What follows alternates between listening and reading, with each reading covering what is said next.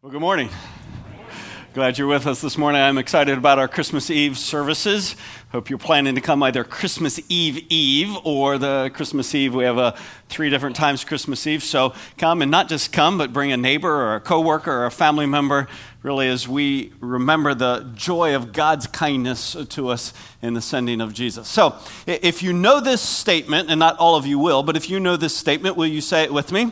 I'm a child of God, forgiven and set free from slavery to sin. The Spirit of God lives in me to do the work of God through me. All right, if you have no idea why we just said, that's for the last 4 weeks, so this is the 5th week now, we have been looking at what the Scripture says is of first importance. That Christ not only died for our sins, that he was buried, and that he rose again. And therefore, when we place faith in him, we become a child of God who is forgiven and set free from slavery to sin, and the Spirit of God then is poured into our hearts so that we can be the instruments in and through which God does his work. And I've been encouraging you, say that statement, not just on Sunday morning, but really every day and maybe every hour of every day. In the moment of temptation, the moment of doubt, the moment of fear. Actually, for me this week, it was a couple times in the moment of distraction. Lots of other stuff going on. I get distracted by other things. And to come back and go, no, I'm a child of God, forgiven and set free from slavery to sin. The Spirit of God lives in me to do the work of God through me. It's incredible, the simplicity of bringing me back to who I am and why I am here. It's of first importance because, not what I determine, but the Scripture calls it that Christ died for our sins, according to the Scriptures, that he was buried, and that he was raised on the 3rd day according to the Scriptures. So he paid the penalty. This is what we just remembered in taking the Lord's Supper. He took the penalty we deserved in his death. We know he was really dead because he was buried. And when he was buried and we are identified with him in burial, it's the reminder that all of who we were is dead and gone. It's dead and buried. And he did not stay dead, though. He was raised on the 3rd day so we could walk in newness of life. Now, why is the resurrection on the 3rd day of first importance? Well, later in the chapter, 1 Corinthians 15, here's why the resurrection is important. If Christ has not been raised, so it's a hoax, it didn't really happen, it's just made up. If he is not raised, your faith is, say it out loud, your faith is worthless, worth nothing. It's a complete waste of time if Christ has not been raised. You are still in your sins. You're not forgiven, you're not set free from slavery to sin if Christ has not been raised. Then those who have fallen asleep in Christ, that's simply a euphemism for they have died. They died in Christ. They've perished. There is no such thing as go to heaven and be with God. There is only the payment for the penalty for your sin, and you are deserving of God's wrath for all eternity, separated from him if Christ has not been raised. If we have hoped in Christ in this life only, we are most of all men most to be pitied. We're fools if Christ hasn't been raised. So, is it important, the resurrection?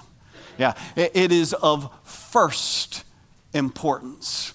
And so we have looked thus far in the Gospel of Mark about the evidence for the resurrection. And 2 weeks ago, we talked about the physical evidence for the resurrection. And the greatest physical evidence, the smoking gun, if you will, was the guarded but empty tomb. I love how the fact that in order to discredit a supposed resurrection, they guarded the tomb so the disciples couldn't steal the body and say he was raised. In guarding the tomb, they have verified that his body was not stolen. And if his body was not stolen, if the tomb was guarded to keep that from happening, but it's empty, what's the only other answer? He was raised from the dead. That's compelling. But it's not most compelling.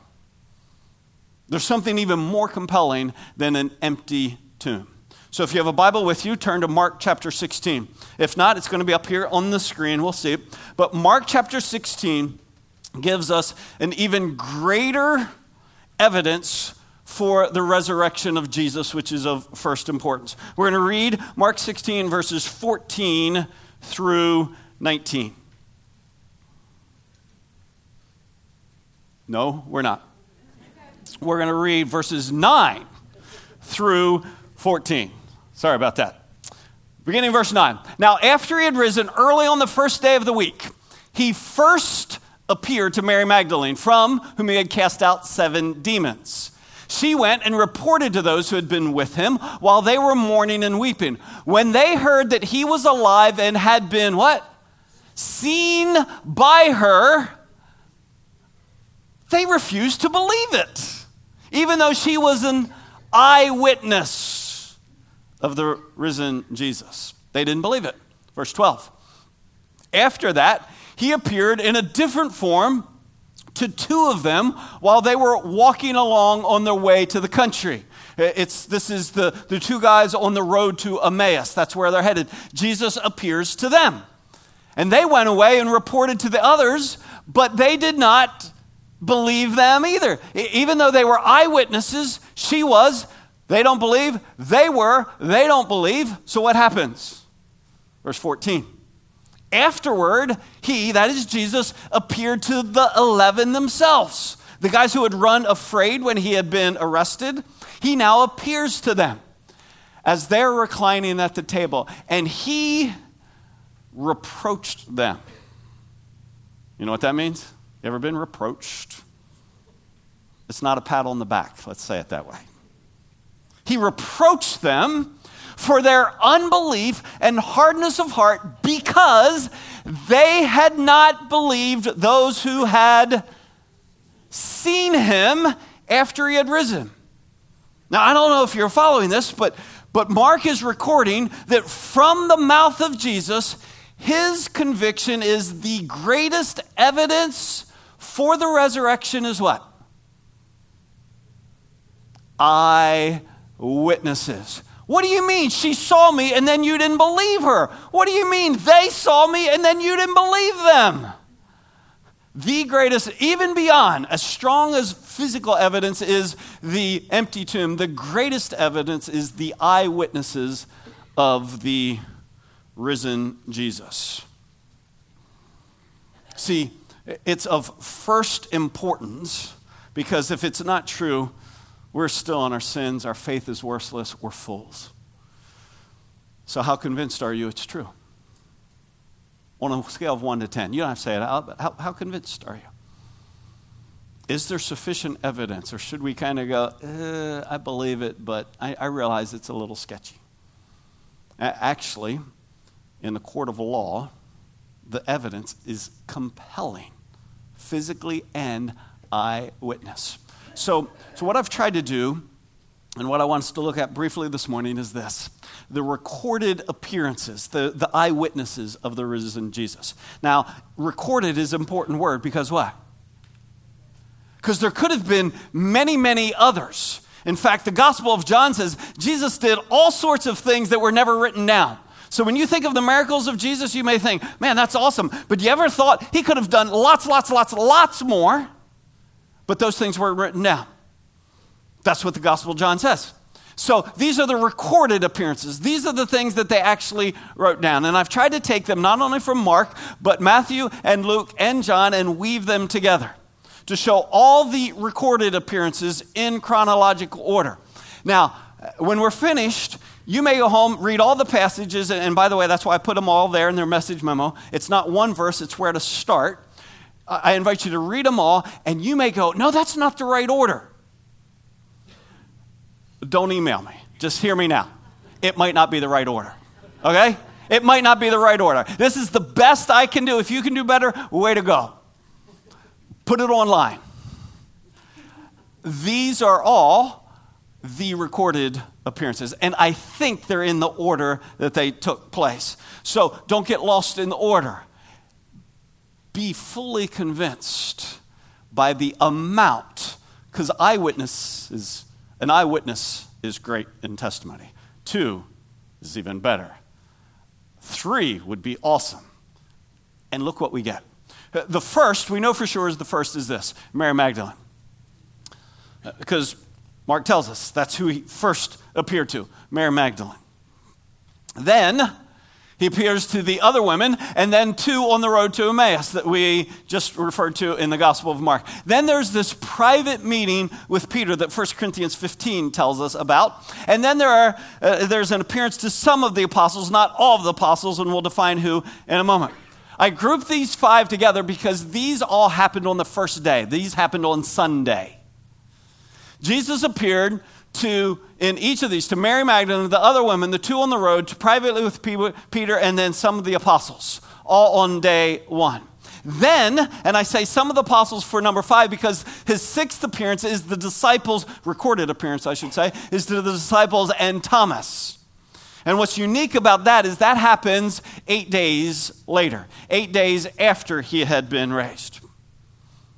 Now these first 6 all happen in and around Jerusalem. And then a major change takes place. He then appears in Galilee. So 75, 80 miles to the north of where Jesus is seen for the first 8 days. Then he is seen as the risen one by other folks. He's seen again by the disciples fishing.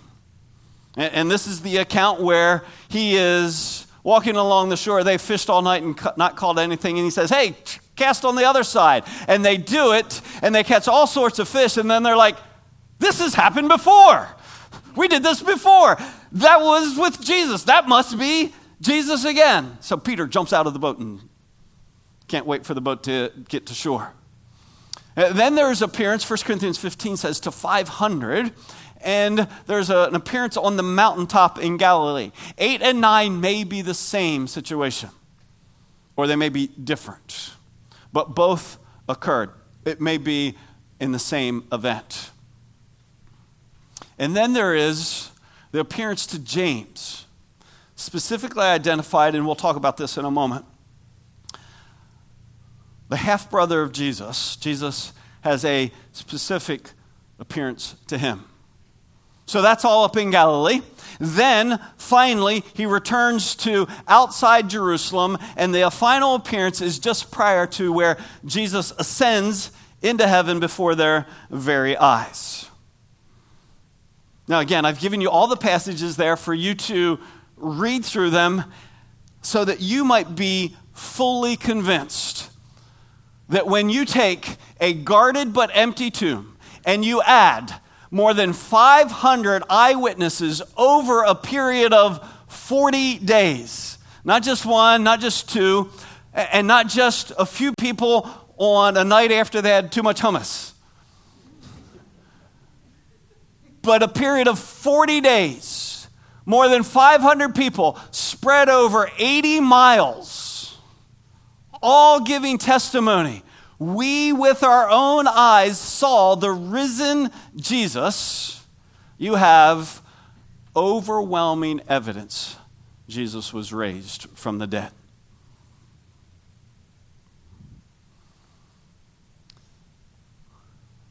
Now I recognize that even then, when Jesus was raised and appearing, there were those who refused to believe, right?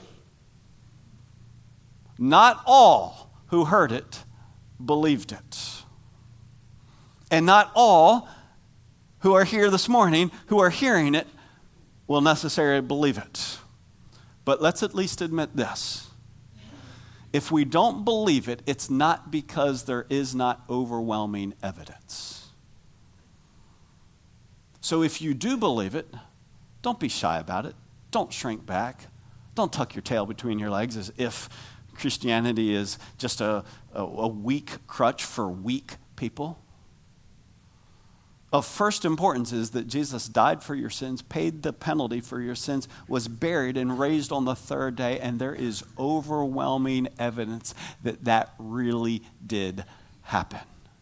And so, if you choose not to believe it, it is because you are wanting to say, I don't want to yield to Jesus. And I get that. But don't let it be because, well, I don't think it really happened. If the case for Christ was taken to a court of law, overwhelming evidence. An empty, guarded tomb, no explanation. 500 plus witnesses over 40 days, spread over 80 miles, overwhelming evidence. In fact, maybe even on a personal level, even greater evidence for the testimony, for the fact of the resurrection of Jesus is the impact that seeing him had on people. That when people did see him, their lives were radically changed. So I want us to turn from the evidence of the resurrection to the impact that the risen Jesus had on those who were eyewitnesses of his resurrection. The impact happens in three very specific ways. First, there were some who had heard prior to Jesus' death, burial, and resurrection, some who had heard him, had met him, had listened to him, but had not believed. And then, when they were eyewitnesses of the risen Jesus, what happened? They changed their mind and they believed. They didn't believe. Then they changed their mind with the overwhelming evidence of seeing him to be who he said he was, doing what he said he would do. They changed their mind. You know some of the best examples of this transformation? The very brothers of Jesus. Because when you track the brothers of Jesus, did you know Jesus had younger brothers? The Gospels identify 4 of them. Half brothers, if you will, because he was born of Mary but conceived by the Holy Spirit. He had 4 half brothers. You know what they thought about Jesus? Well, they thought, first of all, it stinks to be his younger brother. Can you imagine? Why can't you be like Jesus? I mean, that would just be absolutely terrible.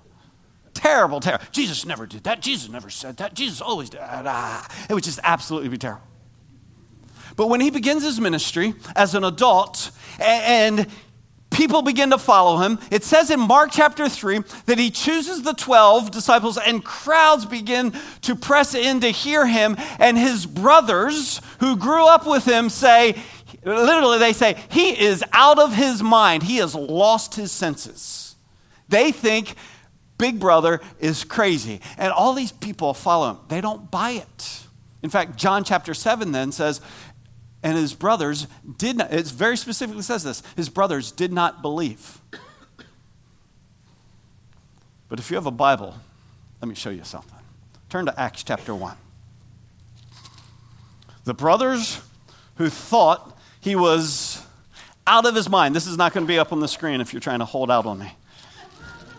Acts chapter 1, the brothers who thought he was out of his mind and did not believe, here's what happens.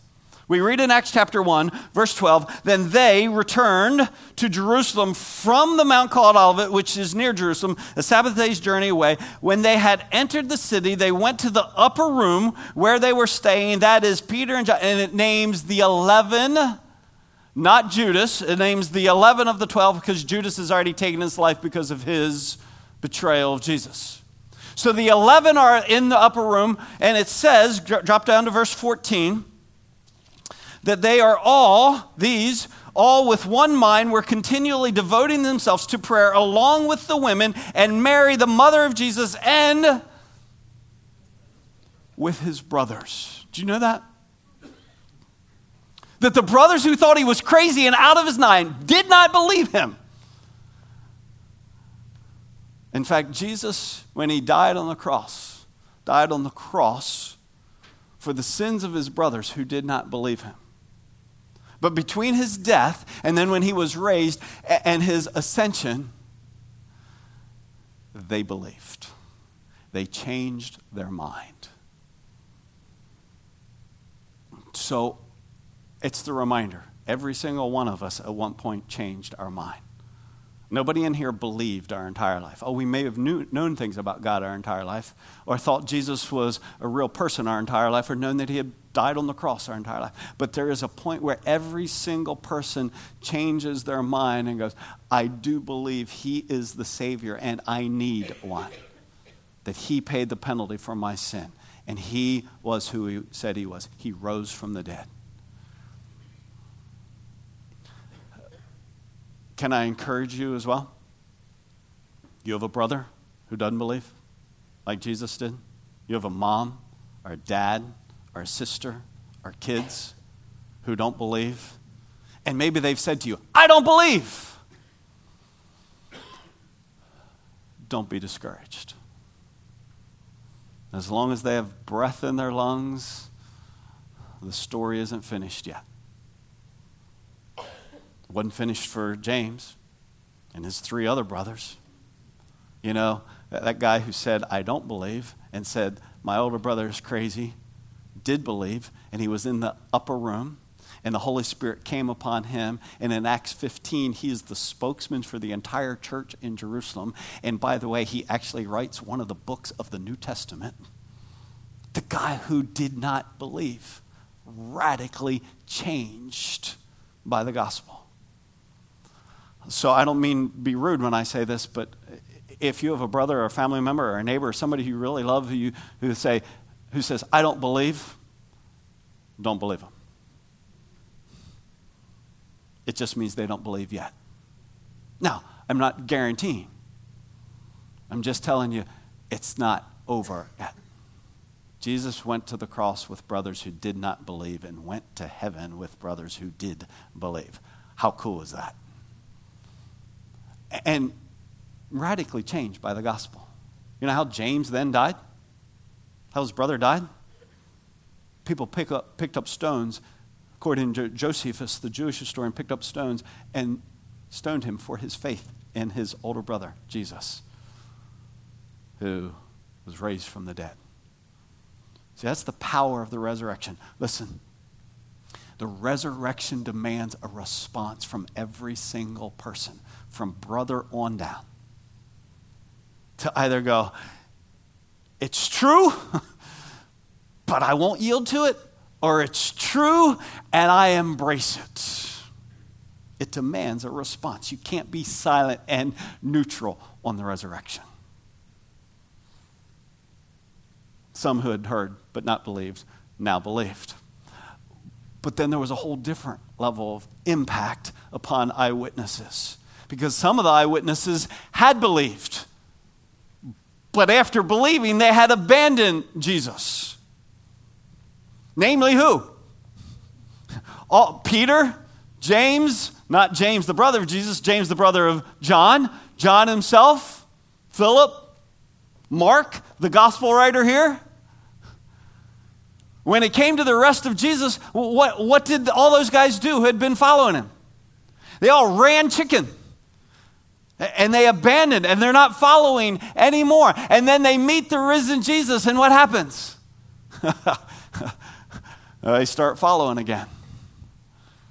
Because the resurrection demands a response. And they go, even Thomas, who said, I won't believe unless I can touch him. And Jesus goes, all right, have at it.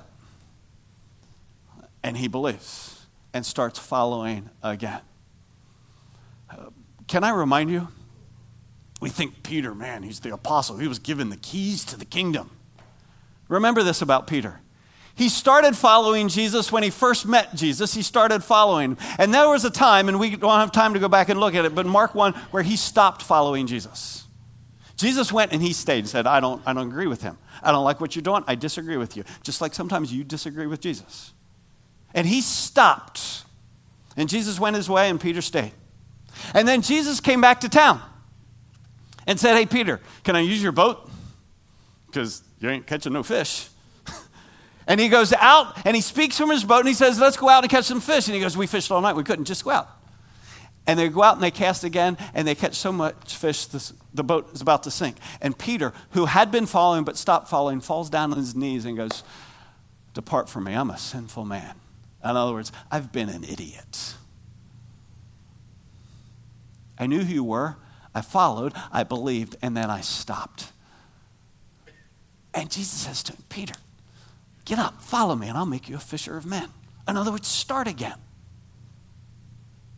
See, that's great news for every single one of us in here, because many of our stories are what? We started and then we stopped, and the invitation is get up and follow me again, and he starts and he follows it again, and then he stops again. He runs chicken. He goes, "I don't even know the guy." And then Peter, in his shame, Jesus seeks him out and says, "Do you love me? I like you. You love me? I like you. Feed my sheep." He invites him back in. So I know here this morning, here in North, over in South, I know there are people who are here who were following Jesus and you've stopped. Oh, you're still coming to church. Because coming to church is not following Jesus. Coming to church is coming to church. But really, when it comes down to your life and your marriage and your finances and your decisions and what you are pursuing and what the priorities in your life, that's what following Jesus is about. And you've stopped, and your church is still a part of your life, but you're doing life your way, on your terms. And I think right now the Holy Spirit's gone, come back. Start following again. And our shame wants to go, no. Don't let your shame keep you from life. Don't let the fact that you have made poor decisions and said things and done things that you wish you never would have, to keep you from starting again. You with me? Some of the powerful realities of the impact on the eyewitnesses of the risen Jesus. They had started and stopped, and upon seeing and believing, they start again. I know what? That was my story. Starting and then stopping. Starting, stopping, starting, stopping. And then you start to hear this little voice. You're disqualified. God doesn't have any time. You're so fickle. And you think you're out. That's a lie, a lie, a lie. The truth is, change your mind and believe again. Because I can promise you this. You're not going to find life in anywhere but Jesus. Hey, you can look in a lot of other places, and you can try to find life and joy in other circumstances and other relationships. But Jesus, who rose from the dead, and the evidence is overwhelming, that Jesus said, "I am the truth, and I am the life." There's no life apart from Jesus. And there are people all over this congregation who could give testimony. I tried it, and I found there is no life apart from Jesus. Would you come back?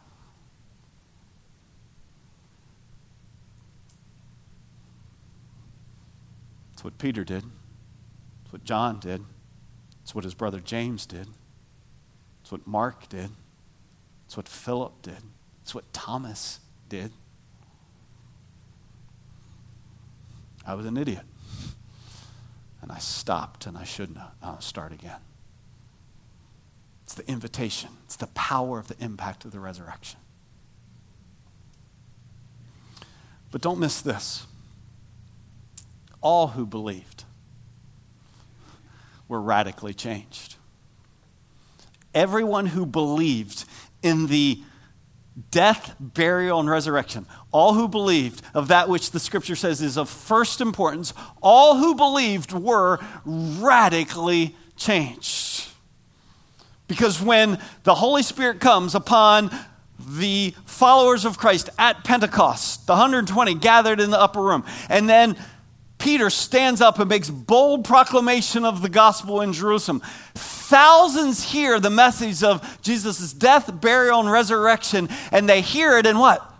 Believe. They change their mind about Jesus and they believe in him and are baptized as a reflection of their belief in him, and their lives are radically changed. In fact, here's what Acts describes about these thousands of people who have now believed. It says, they were continually devoting themselves to the apostles' teaching and to fellowship, to the breaking of bread, and to prayer. Everyone kept feeling a sense of awe, and many wonders and signs were taking place through the apostles. And all those who had believed were together and had all things in common. And they began selling their property and possessions and were sharing them with all as anyone might have need. Day by day, continuing with one mind in the temple and breaking bread from house to house, they were taking their meals together with gladness and sincerity of heart. Don't miss this. There is a radical transformation that is happening day by day, house to house. Praising God and having favor with all the people, and the Lord was adding to their number day by day those who were being saved. That's a radically changed community of people who said, I believe Jesus died for my sins, was buried, and rose on the third day. And that belief changed me. Changed what I do with my life. It changed my relationships. It changed how I handle my money. It changed everything about me. If you were to sum it up, that radical change was demonstrated in bold proclamation, in fervent prayer, in profound generosity, and contagious community. It was a community that was growing day by day, house by. It was like a bad cough that keeps spreading. You know how that happens? One of our guys in our band this morning showed up and he got about halfway through rehearsal and then he was out and he's home now.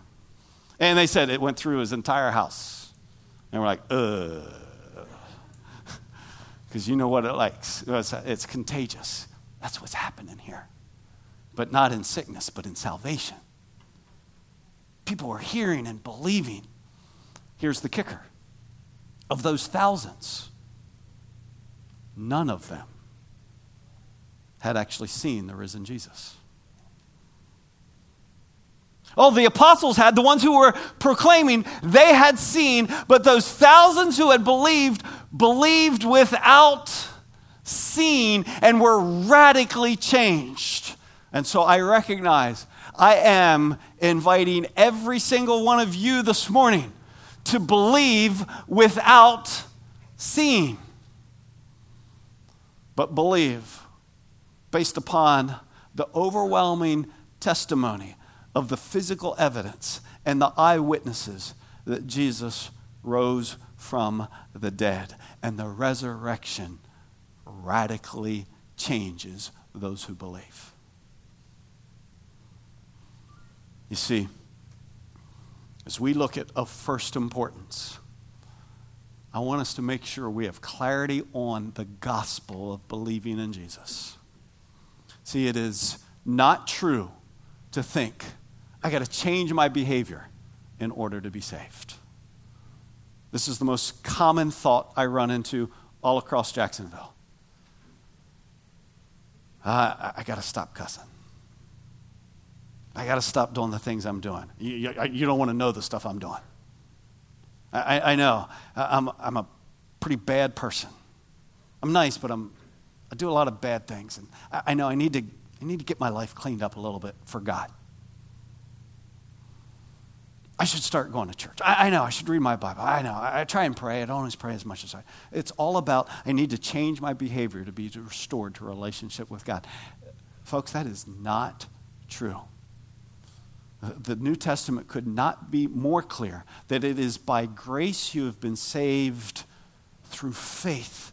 And that not of yourself, it's the gift, not as a result of works. not as a result of works. Not as a result of works. Because if it was a result of works, you could boast. I cleaned myself up. I've made myself better. I've made myself acceptable to God. You can't. You'll never be good enough. See, the issue isn't how bad have you been? What have you done that is shameful? That's not the issue. Because all of us have done things that are shameful. Hey, no doubt, some have done more shameful things than others. Yes? Yes. But none of us are righteous. All of us need a Savior. And none of us can be good enough. We can only receive a gift of God's grace called Jesus died for your sins, was buried, and rose on the third day. You believe that, and you are radically changed. You are. You don't radically change yourself. You are radically changed. Watch what this passage, we often know 8 and 9, but do you know what the next verse says? For we are his workmanship created where? In Christ Jesus for good works. We're so prone to get it backwards. We go, oh, we need to clean our lives up to get to God. No, we can never clean our lives up. Only Jesus can restore us back to relationship with God.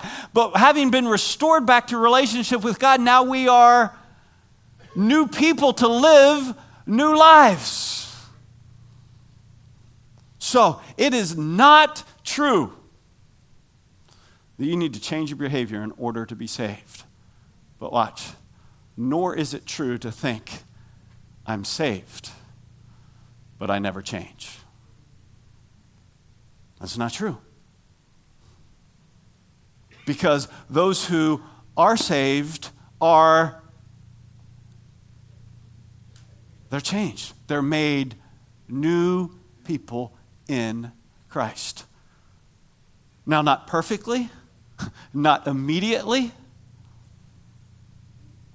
but the New Testament, don't miss this, the New Testament doesn't know anything about someone who says, oh yeah, I trust in Jesus, but I live my life the way I always lived it, doing the things I always want to do.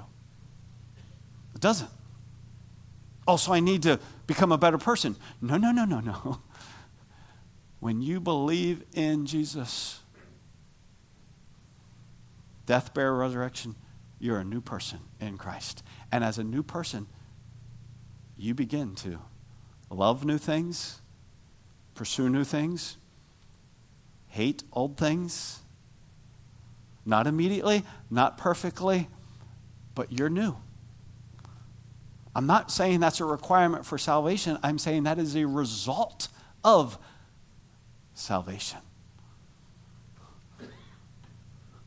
If anyone is in Christ, he is a new creature. Old things passed away, behold, new things have come. So let me ask you, very personally right now, could you look up here, please? Who are you in relation to the resurrection? Follow me. There are 3 reactions. Those who didn't believe, believed. Those who had believed and abandoned started following again. And there were those who didn't believe. Not because it wasn't true, not because there wasn't overwhelming evidence. They didn't believe. Who are you? I want to invite you. If you have not believed to this point, not that you've never heard it before. You've heard it, but you've never embraced Jesus and his death for your forgiveness, to make you a new person in Christ, to put his Spirit into you. If you have never believed in it, I invite you right now, this morning. There's no magic words. You don't have to say this in an exact way.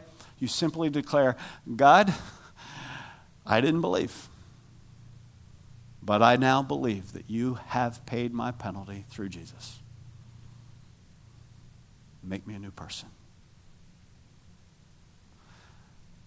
And if you stopped, kind of going through motions, I invite you to start again.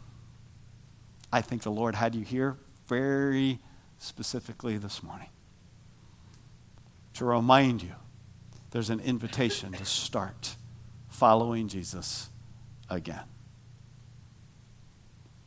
Some of you going, I have believed and I've been changed. Don't stop. Because being changed is something that God does in us. And it works its way out. Because we're new people with Christ in us. It begins to work its way out in our language, in our thoughts, in our relationships, in our actions. And it's not done until we are like Jesus. So you got some room to grow? I do. So don't stop. The resurrection demands a response. If you're going, I still don't believe, that's a response. I'd ask you to change your mind. But that's a response. I still don't believe. I invite you to believe. Or to start walking again. Or to say, when it comes to bold proclamation and radical generosity and contagious community and fervent prayer, I've got room to grow. Keep growing me. But don't be silent before a risen Savior. You with me this morning? There's a response that I'm inviting every single person here to say to God right now. Either I don't believe, I do believe. I'm back. Keep growing me. Why don't you bow before the Lord? I'm not going to ask you to say it out loud. But if you have never believed, and you would change your mind this morning, just there in the quietness of your seat, I invite you to say, God, I admit I've tried to find life apart from you, and I've been a fool. And I believe in your Son to pay the penalty for my sin.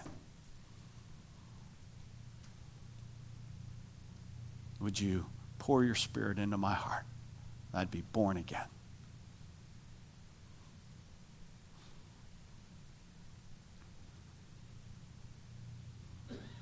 Or maybe there in the quietness of your seat, you'd say, God, I remember believing and following you, and I got mad at you, or shook my fist at you, angry with you, got distracted by other stuff, and lured in by other things, trying to find life. And God, I've been a fool, and I'm back. I want to follow you again. Or maybe there in the quietness of your seat, you'd say, God, thank you for saving me and changing me. Keep doing it, Lord. I want to be more like Jesus. I want to be more bold. I want to be more generous. I want to be more contagious. I want to be more fervent in prayer. Grow me to be just like you.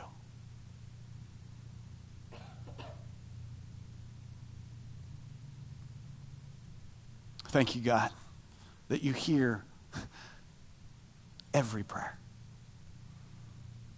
That you meet each individual as they cry out to you this morning, whatever capacity.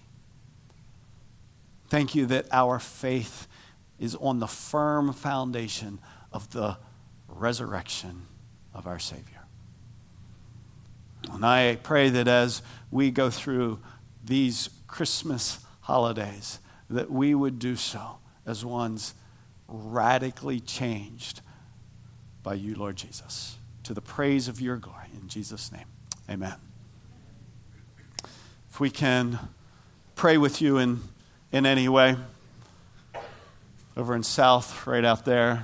If you're over here in North, come straight out the back doors. We'd love to pray with you if you have questions.